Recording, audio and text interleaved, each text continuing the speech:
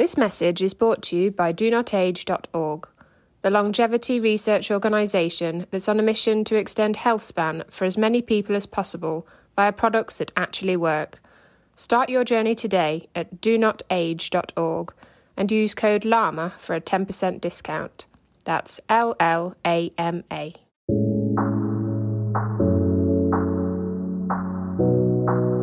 Hello and welcome to the LLAMA podcast. I'm Peter Bowes, and LLAMA Live Long and Master Aging is where we explore the science and stories behind human longevity. Today I'm in London at University College London, UCL, to meet Professor David Gems. David is a geneticist and Assistant Director of the Institute of Healthy Aging here. A biochemist and biogerontologist, David works with tiny worms called nematodes to try to shed some light on why aging happens and how, if we consider aging to be a disease, it can be stopped in its tracks. The mechanisms involved in the aging process are similar in different organisms, from worms to mice to humans, and for many years now David has focused on trying to unravel the mysteries behind this process of aging that we all find so fascinating. David, it's great to meet you. How do you do? How did you become interested in aging? Well, I remember when I was a graduate student at the Institute of Genetics in Glasgow, and I was eating lunch in the library, and there was a copy of Genetics, the journal Genetics, and I found a paper in it by a guy called Tom Johnson, who's at the University of Colorado, and it was about a mutant worm with a mutation in a gene called AGE1, and it was describing how these mutants were long-lived, and suggested that you could use genetics to understand the biology of aging. And I remember reading it thinking, God, can you do biology of aging? Can you actually study aging as a process? Can you do genetics on aging? And I thought, my God, if that were true, that's an extraordinary question to try to tackle, and I started looking at the bibliography for the paper. It led me to a number of earlier papers about aging, about the theories of aging and the evolutionary biology of aging. And I guess at the time I was looking for some sort of big unanswered question, that it would be good to focus on. Something new and coming up, and I thought, my God, this is a huge question. And if it's possible to actually use something like C. elegans to investigate aging, and C. elegans is so simple. That's the nematode. The nematode. It's so simple, it must be possible to actually discover what aging is. And has your understanding of what aging is, perhaps the definition of aging, changed since those early days? Oh, yeah, very much so. And not just mine either. I think the whole field has kind of transformed over the last 20 years. It's an incredible it's an incredible field to work in. It's actually very unnerving because of the way that things that you thought were given turn out not to be given. And it seems to get worse over time. The more and more of the things which I took to be facts about aging turn out not to be. What comes to mind that's unnerving about what has perhaps changed in your mind in terms of what you thought was a fact but isn't? So when I came into the field, the main idea about aging was that it's caused by that aging is a process like that which affects lots of complex systems like cars or buildings, that they just deteriorate over time. So it's a sort of system failure, damage accumulation type of idea, that it's that sort of process. So this is one of these, what I actually think is kind of a folk science idea about aging, something that comes from common sense and common experience, like the idea that the sun obviously goes around the earth because that's what you see. And so the idea was that there is some sort of underlying process of damage accumulation which is, in a way, the primary cause of aging.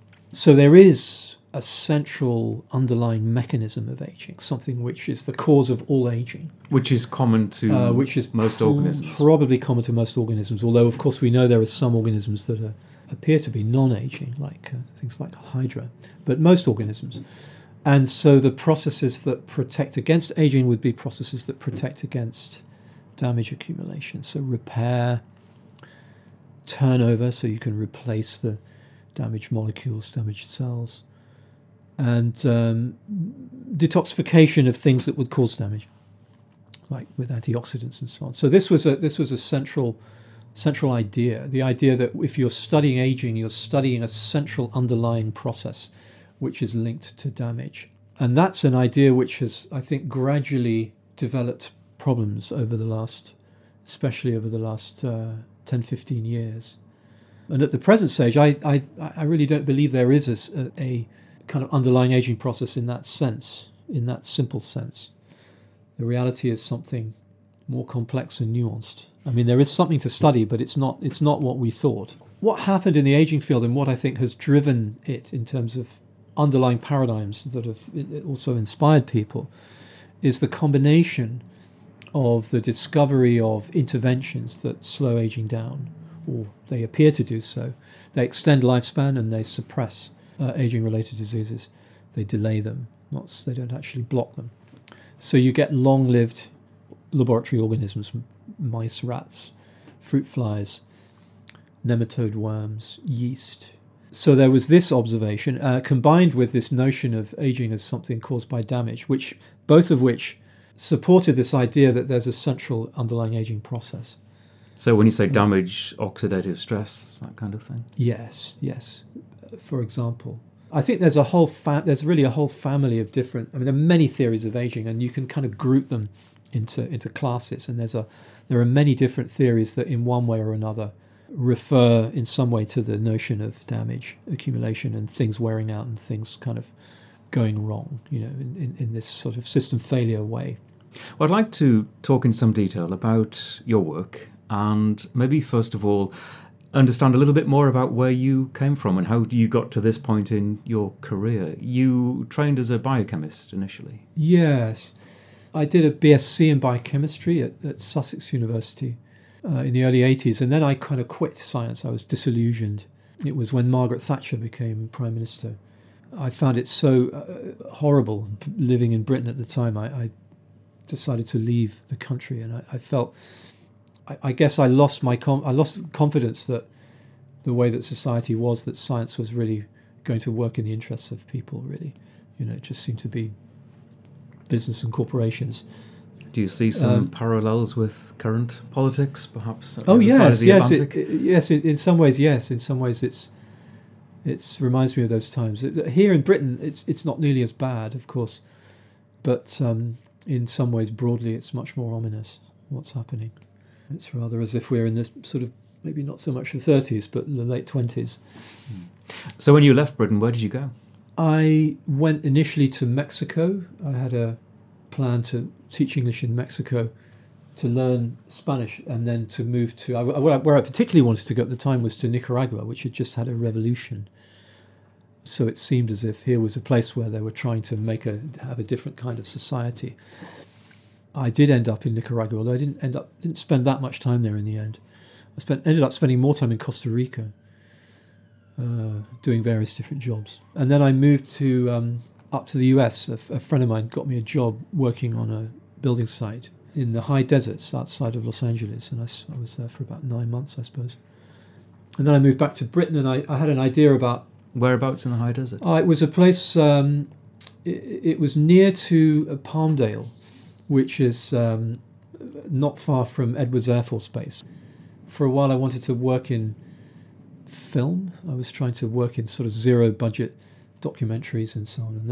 And I just started thinking about going back into science, just as out of being at a loose end, really. So I ended up taking a PhD position, and just as a sort of a experiment, really, see what that would be like.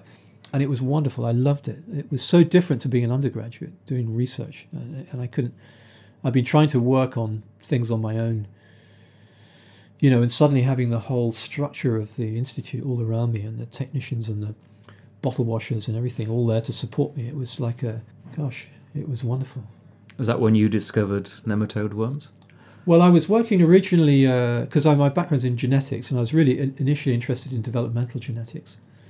And I was working on Aspergillus, a fungus, mainly because I was interested in the question of what is morphogenesis? How do genes control morphogenesis? Which is still it's an area which remains very poorly understood. How is 3D shape actually specified by genes?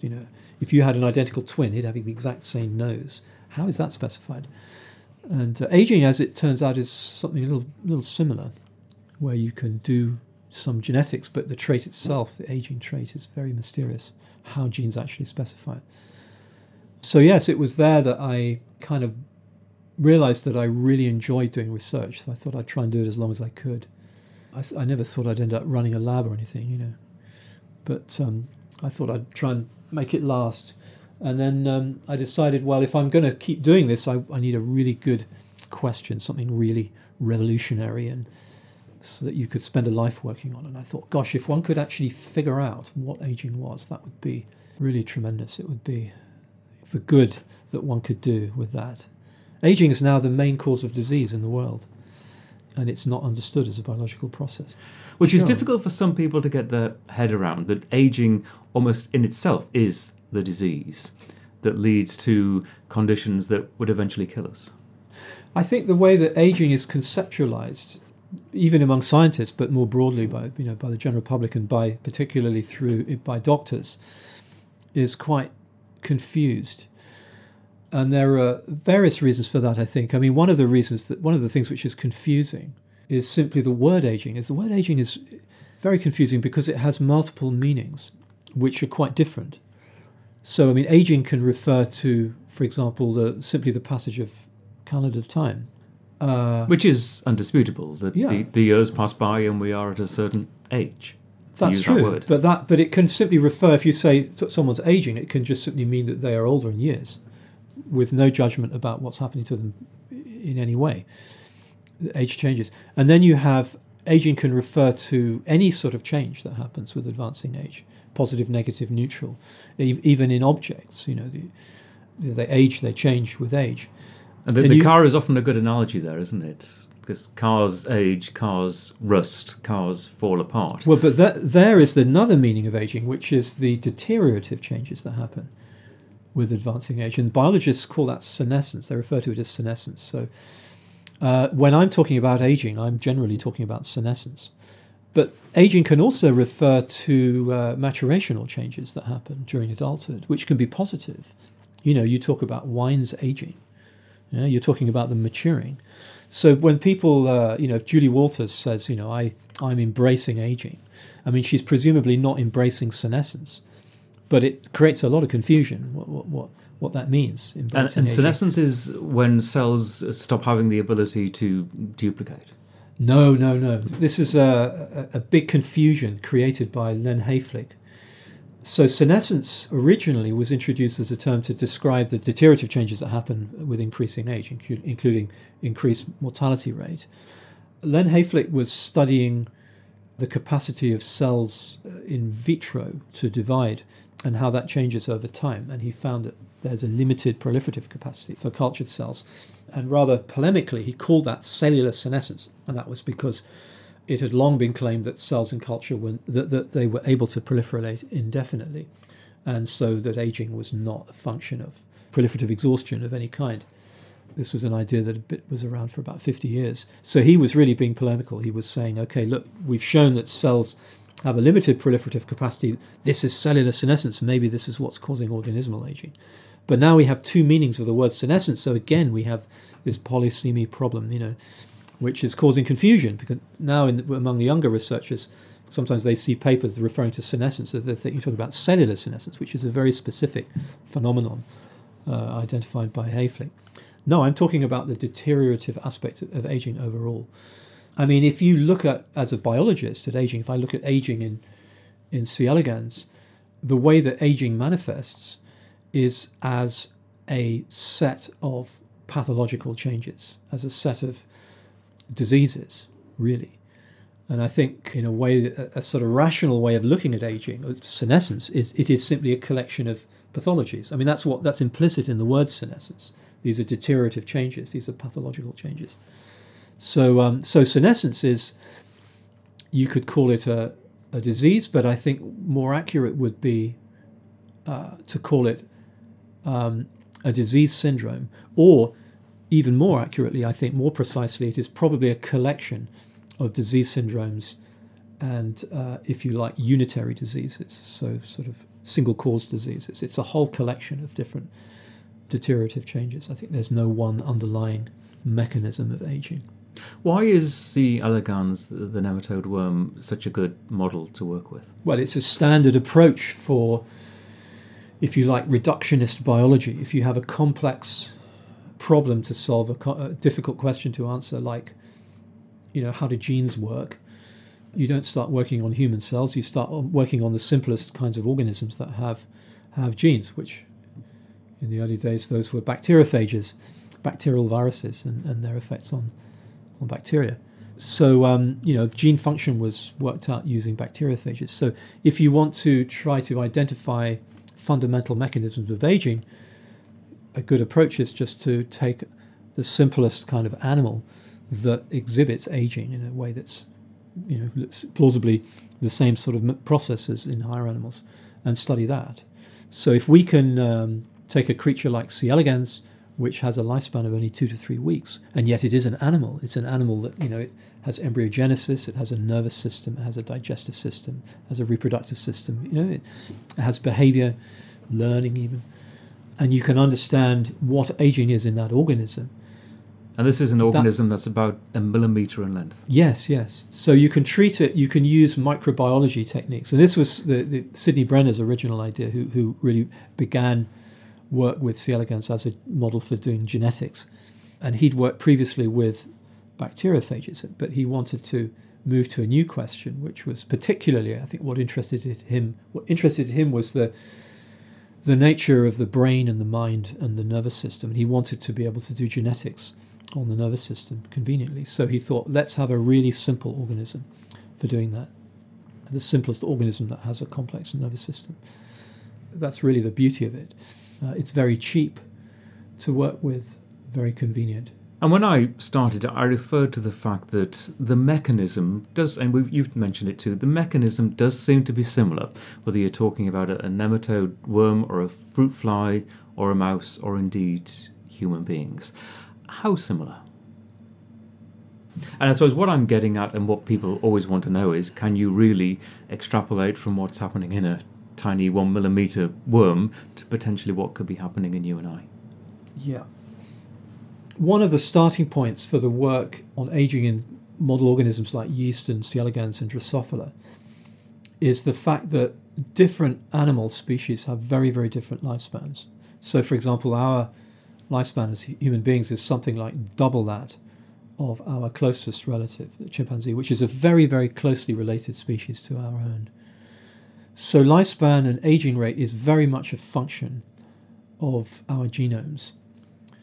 So the major thrust of the work with the model organisms is about the genetics of aging, to try to discover the genes that actually control lifespan, and then to discover what those genes encode, and then thereby that's a way to lead us to the processes of aging itself.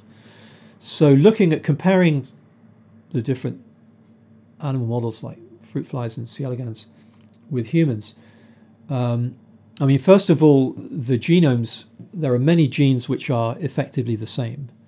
The basic genetic toolkit to make a C. elegans is very similar to that of a human being.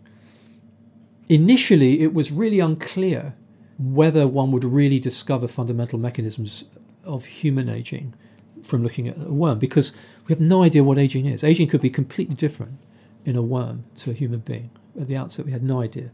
So one of the things that made people very optimistic in terms of there being universal underlying mechanisms of aging was the discovery of various genetic pathways which exist in worms, in fruit flies, and in humans, which control aging. So, for example, there's a pathway called the insulin IGF signaling pathway, and another related pathway called the TOR pathway, which influence aging in C. elegans, in fruit flies, in mice, and there's evidence that they may also do so in humans. So there's some sort of genetic regulation of aging, which seems to be quite universal. My own work recently has been very much focusing on the question of, okay, here are genes that control aging, but what is aging? I mean, that's really, I think, where the biggest question is. What exactly is aging? How do we understand it? And I think there are really fundamental questions there which are unanswered and require profound changes in the way we look at aging to be able to actually get a proper understanding. So here it's more complex. I think that so this is about the mechanisms of aging itself. I criticized the damage theory. So the question is, if it's not damage, what is it? The theory which has been around for a long time, which has remained in the main unchallenged in its central claims, is about aging, is the evolutionary theory. And there are various versions of the theory, but the version which is arguably the most useful, it argues that genes are often very pleiotropic, so they have many different effects on an organism in different parts of the body and in different times in the life history. If you have a situation where, let's say, a new gene variant is promoting fitness in early life, it's improving reproductive success, but that same variant actually also promotes pathology in later life, that variant may overall be favoured by selection because of its effects on early life. So the point is that genes' effects on early life are what count when it comes to evolutionary fitness. If they have deleterious effects later, it doesn't matter. And the reasons for that are complex, partly to do with extrinsic causes of mortality, but there's a lot more to it than that. But what this theory is saying about mechanisms of aging is very fundamentally, it's pointing to the cause of aging, which is our own genome. So aging, in a sense, is programmed by our genes. That is to say that genes, our own wild-type genes, not genes that are mutant. So it's not a genetic disease in the sense of something like cystic fibrosis, where you have the disease is not caused by the wild-type gene, the normal gene. It's actually, these are diseases that are caused by the wild-type. So in a sense, it's a type of genetic disease, but different to the ones that people in medical genetics generally recognize. What remains unclear, or has, is in a way is kind of where the frontier of knowledge is, in a way, I think, is how do those genes actually produce pathology? What are those genes actually? What's the nature of the pathologies that these genes are generating? And that's very much what my own work is looking at the moment. So aging is, I think there are multiple things that cause aging. For example, something like dental plaque accumulates on your teeth and contributes to the deterioration of your teeth. This is something that contributes to aging, which is not caused by your own genes. There are multiple things that contribute to aging, but I think the biology is telling us is that the primary cause is our own genome. So it's programmed by our genes, but it's not programmed in the sense of having a purpose. So the genes are not doing this because in some way it's beneficial to us. It's simply a byproduct, a kind of a unadvantageous byproduct of good things that the genes are doing in early life. So it's a meaningless process. It is very, very much a disease, I think. Well, one thing, you mentioned the insulin IGF pathway, and this is an area that I've looked into to some extent with Dr. Walter Longo in Los Angeles, and people with a mutation that blocks the IGF receptor, and they have Laron syndrome. The Ecuadorian dwarfs. The Ecuadorian dwarfs. They're very short, and they have very low levels of IGF-1. And they don't, and there's relatively few in terms of numbers of these people around the world, but studies so far suggest they don't get cancer. Maybe perhaps one lady in Ecuador has developed cancer. Heart disease, essentially the killer diseases of old age, and they reach a reasonable age and then usually die of something else. It's an interesting insight, isn't it, into the bigger picture that you're talking about. Yes, they're very interesting, those folks. They're also they tend to be rather overweight, which generally is a risk factor for things like type 2 diabetes and heart disease and so on, but they seem not to be affected.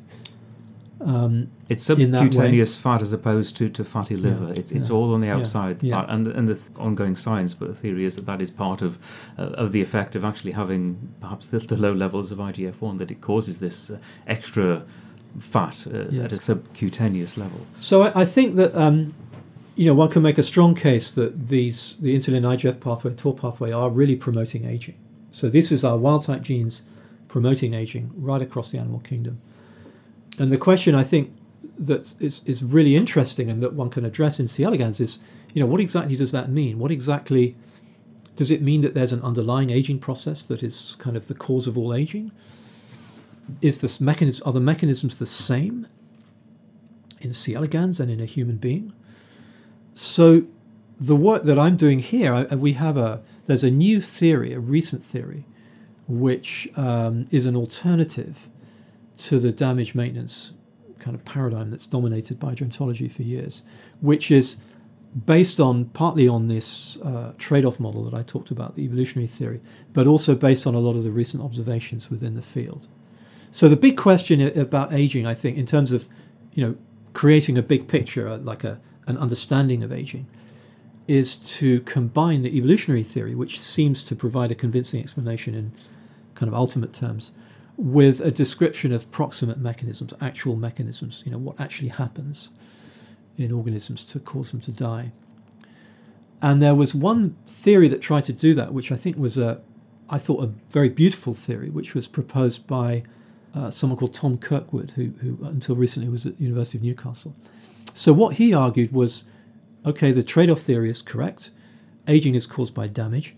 So maybe the issue is that maintenance to protect against aging, to prevent damage from accumulating, is costly in energy terms, in resource terms. In the wild, organisms are living with limited resource availability, and they have to choose between investing the scarce resources they have into reproduction or into those expensive and costly maintenance processes. So what they will do is to invest just enough resource into maintenance to be able to live long enough to be able to reproduce, but no more.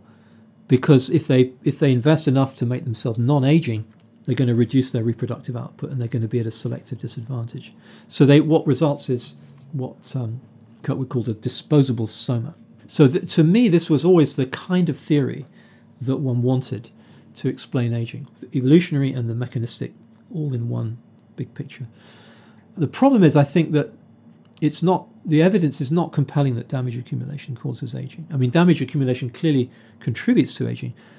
Damage appears in high levels in very old organisms, but it's not clear whether that's as a consequence of pathologies that have arisen from other causes. Whenever you have a major pathology like a broken leg or major infection, you have lots of molecular damage. It's a symptom of severe loss of homeostasis. So the new theory was put forward by a Russian guy called Mikhail Blagoslony, who's based at a place called the Roslin Institute in Buffalo in New York State, in America.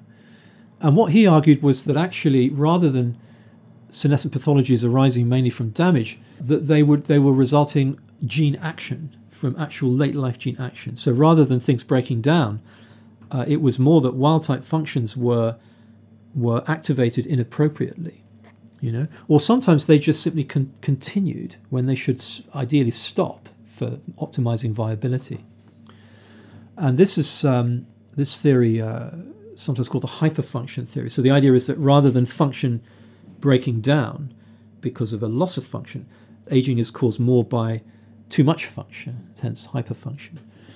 And he argues that he calls the processes that give rise to late life pathologies in this scenario quasi-programs, insofar as they are programs, they are biological processes that are programmed by genes that serve a function in early life, but in later life their continuation is not contributing to fitness, and in fact it's contributing to pathology. So in C. elegans, for example, a very neat example of a quasi-program is the worms, they make a lot of yolk for their eggs, so they lay a lot of eggs. But at a certain point, they can't produce any more eggs. But the mechanism of yolk production is not switched off, it simply continues. And as a consequence, the worms fill up with huge quantities of oily yolk pools, which then spread into their tissues. So here you have a pathology, a senescent pathology, and you have an explanation for where this pathology has originated from. It hasn't originated because of anything breaking down. everything's fine. The cells are doing their job, they're producing yolk. It's just not switched off. It's a very simple example of a quasi-program. So the program is the program that produces yolk, but once reproduction has ended, it changes from a program into a quasi-program, which is pathogenic. An example of quasi-program in human aging could be, for example, in the development of osteoporosis. You have excess activity of osteoclasts that cause bone resorption that carries on senselessly. So this activity of the osteoclasts is actually driving the atrophy of bone. Or inflammation is also a good example of a quasi-program. There are a lot of ways in later life that inflammation, which in early life is involved in tissue repair, actually becomes turned on chronically and is driving a number of different senescent pathologies. Not to mention cancer. Cancers are not a problem because they fail and break down and are deteriorating. It's because they're too vigorous. Cancer is very much a disease of hyperfunction, although, of course, it requires DNA damage to actually generate it in the first place. So what you're saying, and to paraphrase a lot of this, is there's a kind of evolutionary inevitability about aging. The conditions under which most organisms evolve also lead to the evolution of aging. The inevitability issue relates more, I think, to the fact that aging is programmed by our genes. But what's interesting, I think, in terms of thinking about therapies, and also thinking about the Blagoslawny theory, is that the implication is that if you can allow the programs to be expressed, but then switch off the quasi-programs, if you can stop the quasi-programs from developing, that's a way to intervene in aging. And I think that's very likely what is happening in a lot of these long-lived animal models. Like in C. elegans, if you knock down insulin IGF signaling, you can double and triple, and in fact, in one case, you can increase up to tenfold the adult lifespan. What the Blagoslawny model predicts is that what's happening here is that insulin IGF signaling is essentially a requirement for the development of pathology. So in a way, this is kind of shifting attention away from it's shifting the focus away from biochemical type models of aging, because the damage theory has tended to emphasize the importance of the biochemical, the molecular damage, free radicals, and so on, metabolism, generating free radicals and so on. And it suggests instead a view of aging which is in a way more developmental, more like a developmental process. You could think of pathologies as entities that have a developmental biology that you can understand. And so what's happening in the long-lived mutants is that by blocking insulin IGF signaling and TOR signaling, essentially you're blocking the development of these programs, because these pathways are fundamentally required for all growth. If you knock out insulin IGF signaling, for example, in C. elegans completely, you simply block embryonic development. There's no development at all. So with our understanding of these pathways and what happens if you block insulin IGF, for example, how can we apply that knowledge? Is there a way that we can apply that knowledge to the way that we live to affect our longevity? No, absolutely. I think that in that sense, there are a number of fundamental implications of the Blagoslawny theory and the insulin IGF signaling story together. I think the first implication is that these types of intervention in animal models are probably not touching the fundamental aging process. They are probably touching on genetically specified syndromes of polymorbidity. So, in other words, if you were to intervene in insulin IGF signaling and prevent the development of these pathologies, you'd probably end up then dying of some other cause, internally generated, right? So this is not the whole aging process that these programs are controlling. They're controlling a whole range of senescent pathologies which contribute to late life mortality and which limit life. So if you inhibit them, you're not going to live forever. You're going to live longer and healthier lives, but then you're going to die in the end still from senescent pathology, probably caused by something else. Living longer and healthier is still probably the goal for most of us, as opposed to living forever. I think fundamentally, if you try to sort of measure how great a medical intervention is, a simple way of looking at it is how many years of healthy life does it add? And at the moment, the way that the medical establishment deals with late life health is trying to repair problems once they've arisen at the level of individual pathologies. I think about my poor mum. She died a few years ago. She had a very bad cardiovascular trouble and very nearly died. And the NHS were fantastic. They managed to bring her back from the brink and to sort of adjust her meds and everything like that. And she came back. She was alive again. But then a few years later, she had developed breast cancer and dementia. So, this is how it is. You take away one disease and you just even more will come back and take its place. If you can treat causes of polymorbidity in late life, which I think is what's happening with these long-lived insulin-allergic signaling mutants, you have the prospect of kind of taking out a whole range of different diseases of aging. And the benefits of that, I think, in terms of being able to really produce profound improvements in late life health, are very great. So, in terms of interventions, what the Blagaslony theory and the animal model stuff is saying is that you can intervene and inhibit these quasi-programs. So what this is saying is that you want interventions that you can apply in midlife before the pathologies have developed. So once the pathologies appear, once you get breast cancer or you get dementia, it's extremely difficult to deal with that. But what you can do is you can stop it from developing in the first place, or at least you can decelerate the pathology. That's what many of these interventions are doing. They're essentially decelerating the aging process. So I think that's what this is pointing to.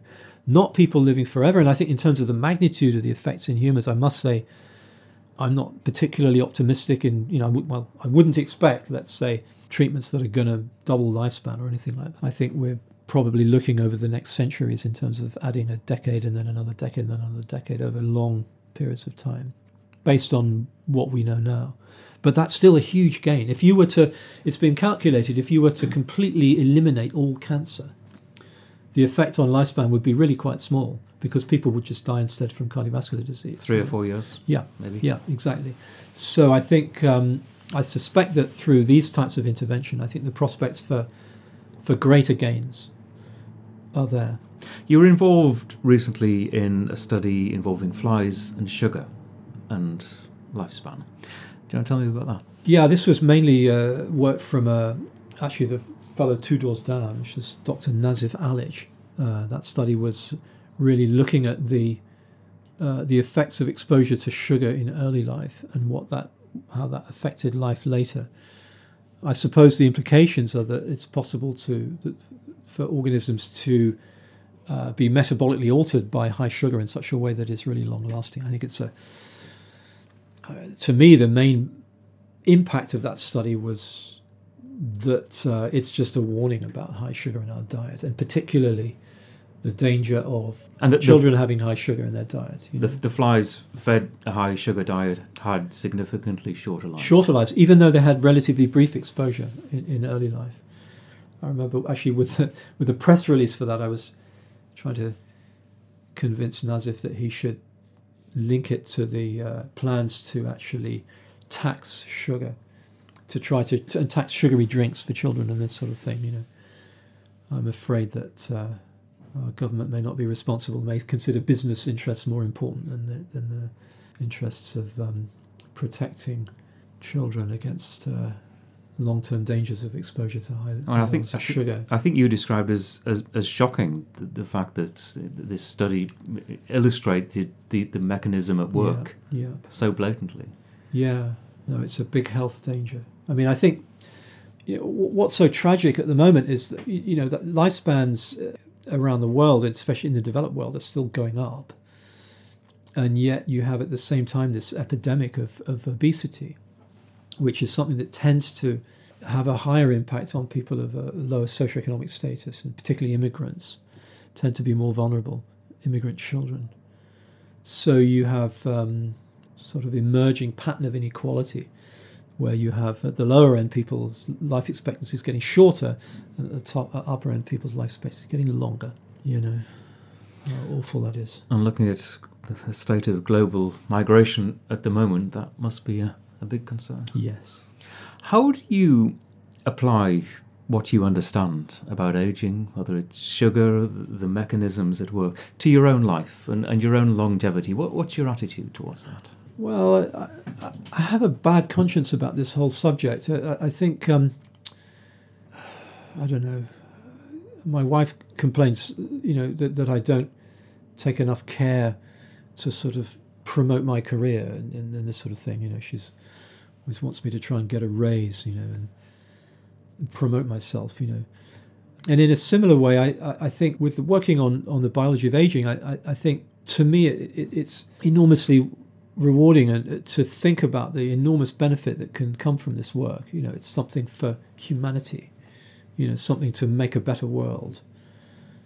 Maybe I'm just sort of grown up with a mindset of somebody who thinks a good life is to sort of sacrifice yourself for the good of others, because I never really think about it for my own myself, and I occasionally from time to time I think, gosh, I ought to think about this for myself.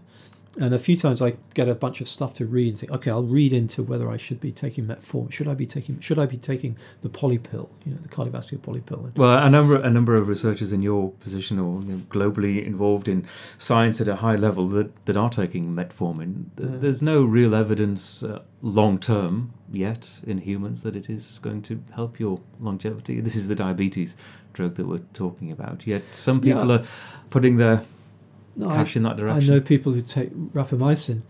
I mean, I think that the fact that I don't is really that I don't take any of these drugs is simply a matter of neglect of my own interests, really. I think I'm very, very focused on trying to solve the problems that I'm working on. I mean, I'm not trying to say that I'm saintly or anything. It's just my mentality. I think the working on this just keeps me going from day to day, and I'm very grateful. I think the work itself, working as a scientist, I'm sure is good for my health. I'm sure it's good for my mental health, What about your diet, your exercise? I mean, just commonsensical stuff. I mean, about 20 years ago, I quit smoking, I quite like Scotch whiskey, but my habit is often probably 3 or 4 days a week when I go home from work. On the weekend, not. I'll have a one Scotch, single malt Scotch. It's been documented that moderate alcohol consumption can improve health. I can really see in my own case. I'm sure that's doing me good. I think I get health through my marriage. I'm very diligent husband and loyal husband, and I think I get the good stuff back from that a lot. Cycling, I think, definitely is keeps me going. I'm conscious that the exercise. I plan my life in such a way that I always have a distance to work, which is a cyclable distance, and that I suppose that's a conscious thing to keep my health going. I mean, these are, you don't have to be a scientist to figure this stuff out. Do you eat? I wear sunblock. That's probably the only anti-aging thing that I do. I wear sunblock because I think that's an anti-aging treatment that it will work, because sun damage does cause skin aging. So why not do that? But also, I have reddish hair, so I already had a couple of minor cancers taken off my forehead from when I worked out in the desert. Actually, in the high desert, I've got a lot of sunburn out there. So it's partly because of that. But I would say that that's probably the only thing where I consciously think that's an anti-aging treatment is to use sunblock. And how's your diet? Completely nothing. I don't do anything special. Is nothing you avoid? You don't avoid red meat or nothing at all. Sugar? I tend not to eat a lot of meat just out of preference. Oh, I have a peculiarity in my eating, but it's more of a neurotic problem, which is that I generally can't eat before about 11 in the morning. But I think it's just I have a slightly melancholic temperament, so I think I just have no appetite in the morning since I was a little boy. And what time is your last meal of the day? Well, I normally eat with the kids. I usually cook dinner for my kids at around 8 in the evening. So, actually, my train of thought there's almost without thinking about it, an intermittent fasting regime going on there. At least, maybe 14 hours, 16 hours between meals? I've noticed that. When I was really, I noticed it in my early 20s when I got more and more fanatical about reading and trying to understand, philosophy and things like this, and kind of really coming up against my own intellectual inadequacies.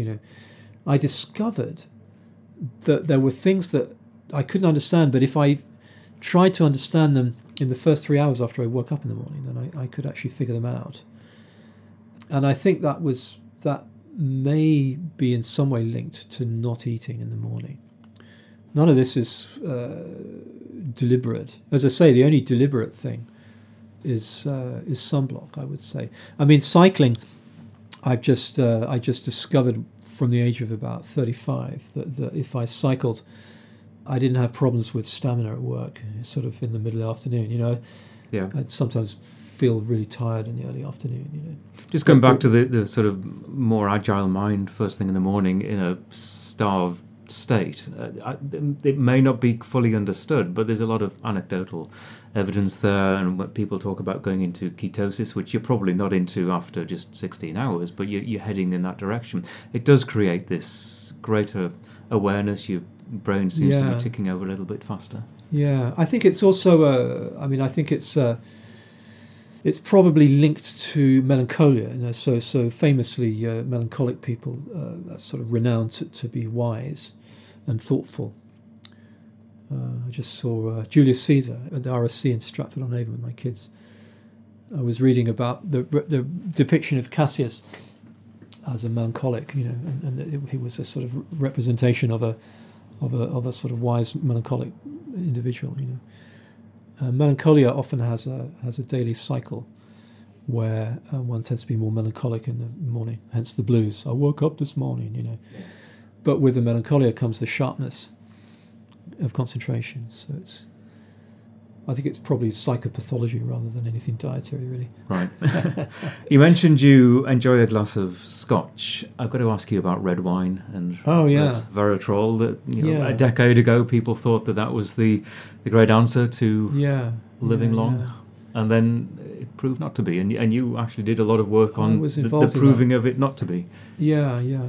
I mean, the resveratrol story has multiple aspects. I mean, I think it was the resveratrol story arose from work on a class of proteins called sirtuins, it's histone deacetylases, which have turned out to be very interesting and important, and to have all sorts of effects on health and many, many biological processes. They're sort of fundamentally involved in gene regulation and so on. The particular claim I think that has been problematic is the claim that sirtuins mediate the effects of dietary restriction on lifespan. And I think that hasn't stood up well at all. So the idea was that if you could identify the pathways that mediated the effects of dietary restriction on health, then you could have a drug that would mimic dietary restriction by acting on that pathway. So it's a very good idea in principle. In fact, some of the current work on metformin is, I think, very much thinking along the same lines. I interviewed Nia Barzilai a few weeks ago, and we talked about this subject. He's totally great.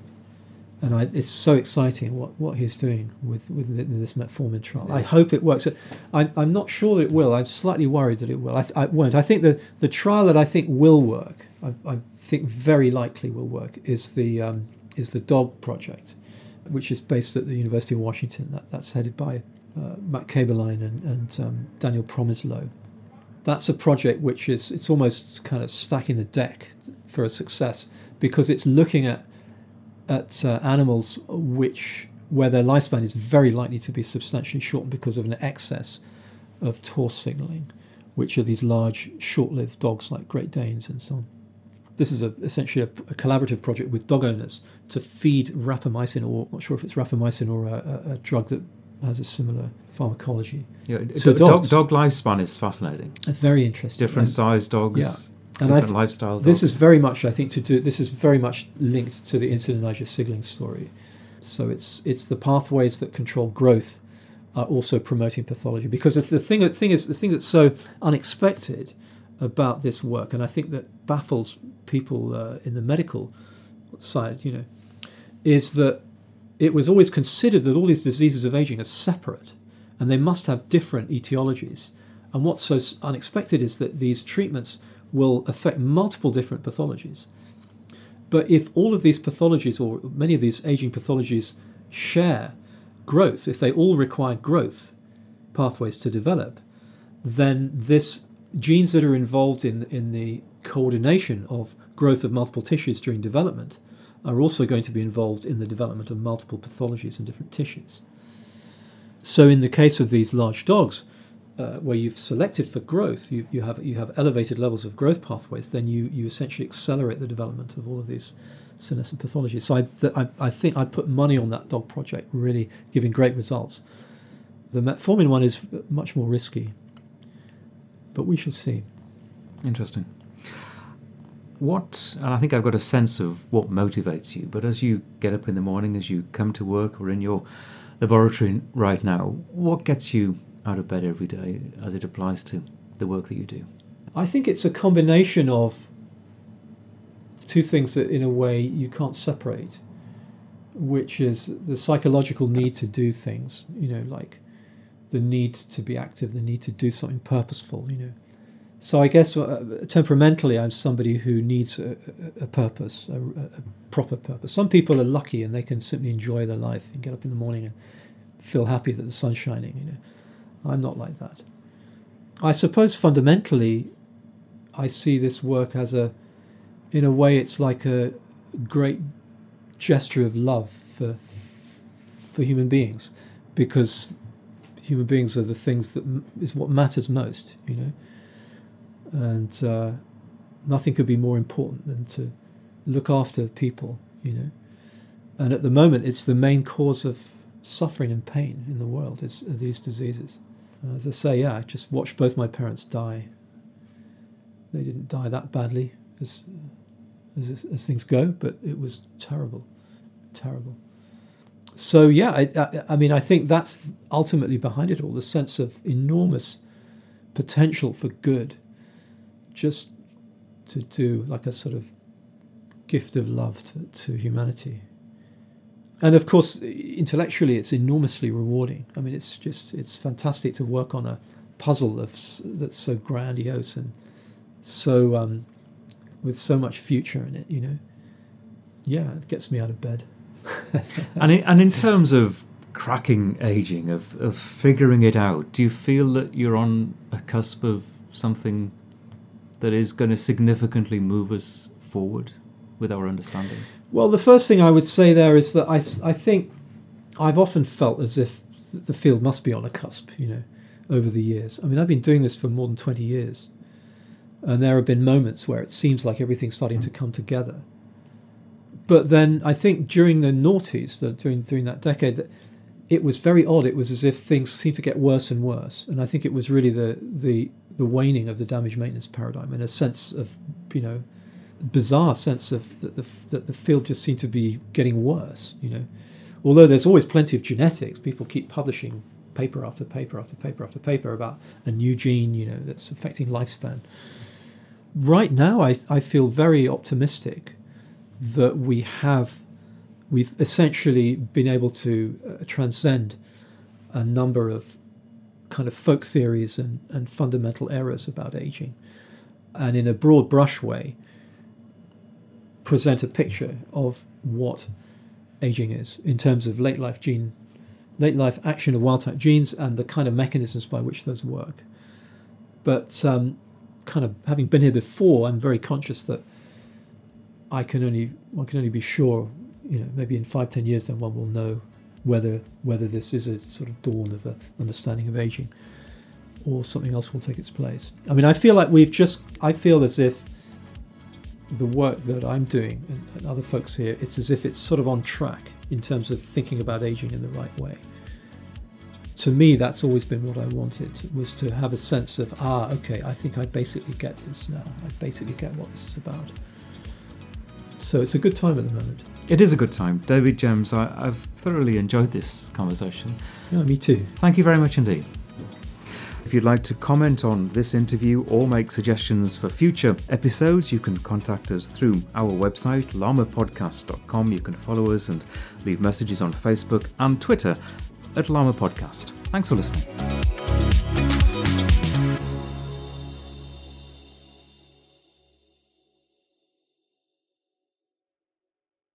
FlexBeam is a portable red light therapy device that's now being used by leading athletes, including the Norwegian tennis player Casper Ruud. Whenever you put the FlexBeam on, you feel it starts to work right away. I need something that can help repair all the fibers that I have broken in the nerves. The infrared lights penetrate your skin and makes the muscle tissue recover faster. FlexBeam, I keep it with me all the time.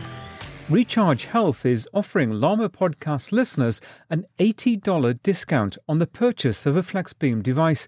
Go to the website recharge.health and use the code LLAMA at checkout. That's LLAMA. You'll also find the link in the show notes for this episode.